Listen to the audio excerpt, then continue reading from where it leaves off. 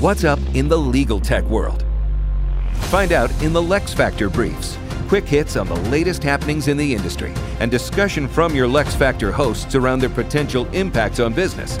Feed your brain and empower your firm at the same time. Hey everybody, welcome to another episode of the LeXFactor Briefs. It's your host Lauren here. And your co-host, Brad Pauble. Yay! Do we clap on the briefs? You don't have to clap on the briefs. They're brief. Oh. We got to save those time. We have to save the time for actual content. All right, so today I want to talk about an article from law.com, not for law.com.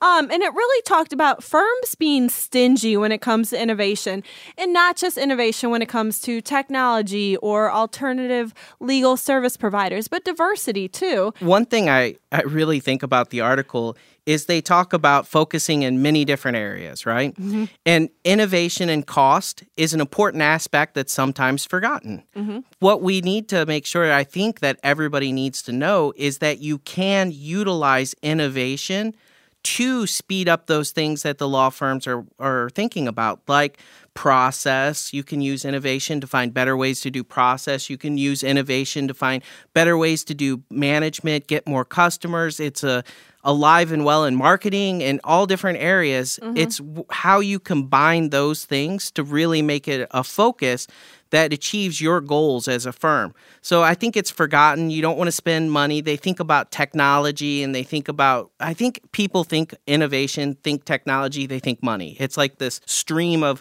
thought. And it doesn't have to be that way. Innovation could be changing your process. Innovation could be anything.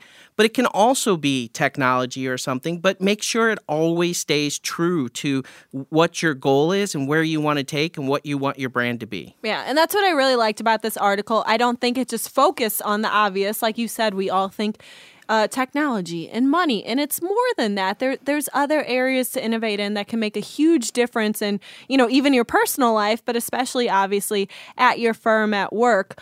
And me putting my marketing hat on, I like to think through marketing. And I think a lot of firms out there, especially small firms, they say, hey, my competitor right here in this city, they're doing really well. They have tons of business. I want to do what they're doing because it's going to bring in business. No, that's another great area for you to innovate. Like, find a way to stand out above your competitor. Do something that they're not doing, or internally adopt some technology that they're not doing. Maybe they don't do a good job of managing their clients internally or communicating with their clients. So find some sort of technology innovation where you can stand out above them, whether it's internally or externally. And that's going to help you from a business perspective, bring in more clients as well. Towards the end of the article, one section I really liked is we started talking about diversity and innovation and diversity. And, we all know that diversity is at the forefront of everybody's minds these days. I think, unfortunately, the reason is because there's been so much negative things happening over the past couple of years. Mm-hmm. In one aspect, I don't want to say it's good, but it brought diversity and the need for it to light. But obviously, it sucks that it took something negative to happen for so many people to be concerned with diversity and, adopting a diverse workforce and whatnot. But one thing that they really called out in the article was that everybody's putting these initiatives into play to adopt diversity, but no one's holding them to it at their firm. You put all these practices in play, you adopt a diversity council, and then what? It just fizzles, because there's no one holding you to keeping it going. Yeah, I think it has to be something you're passionate about.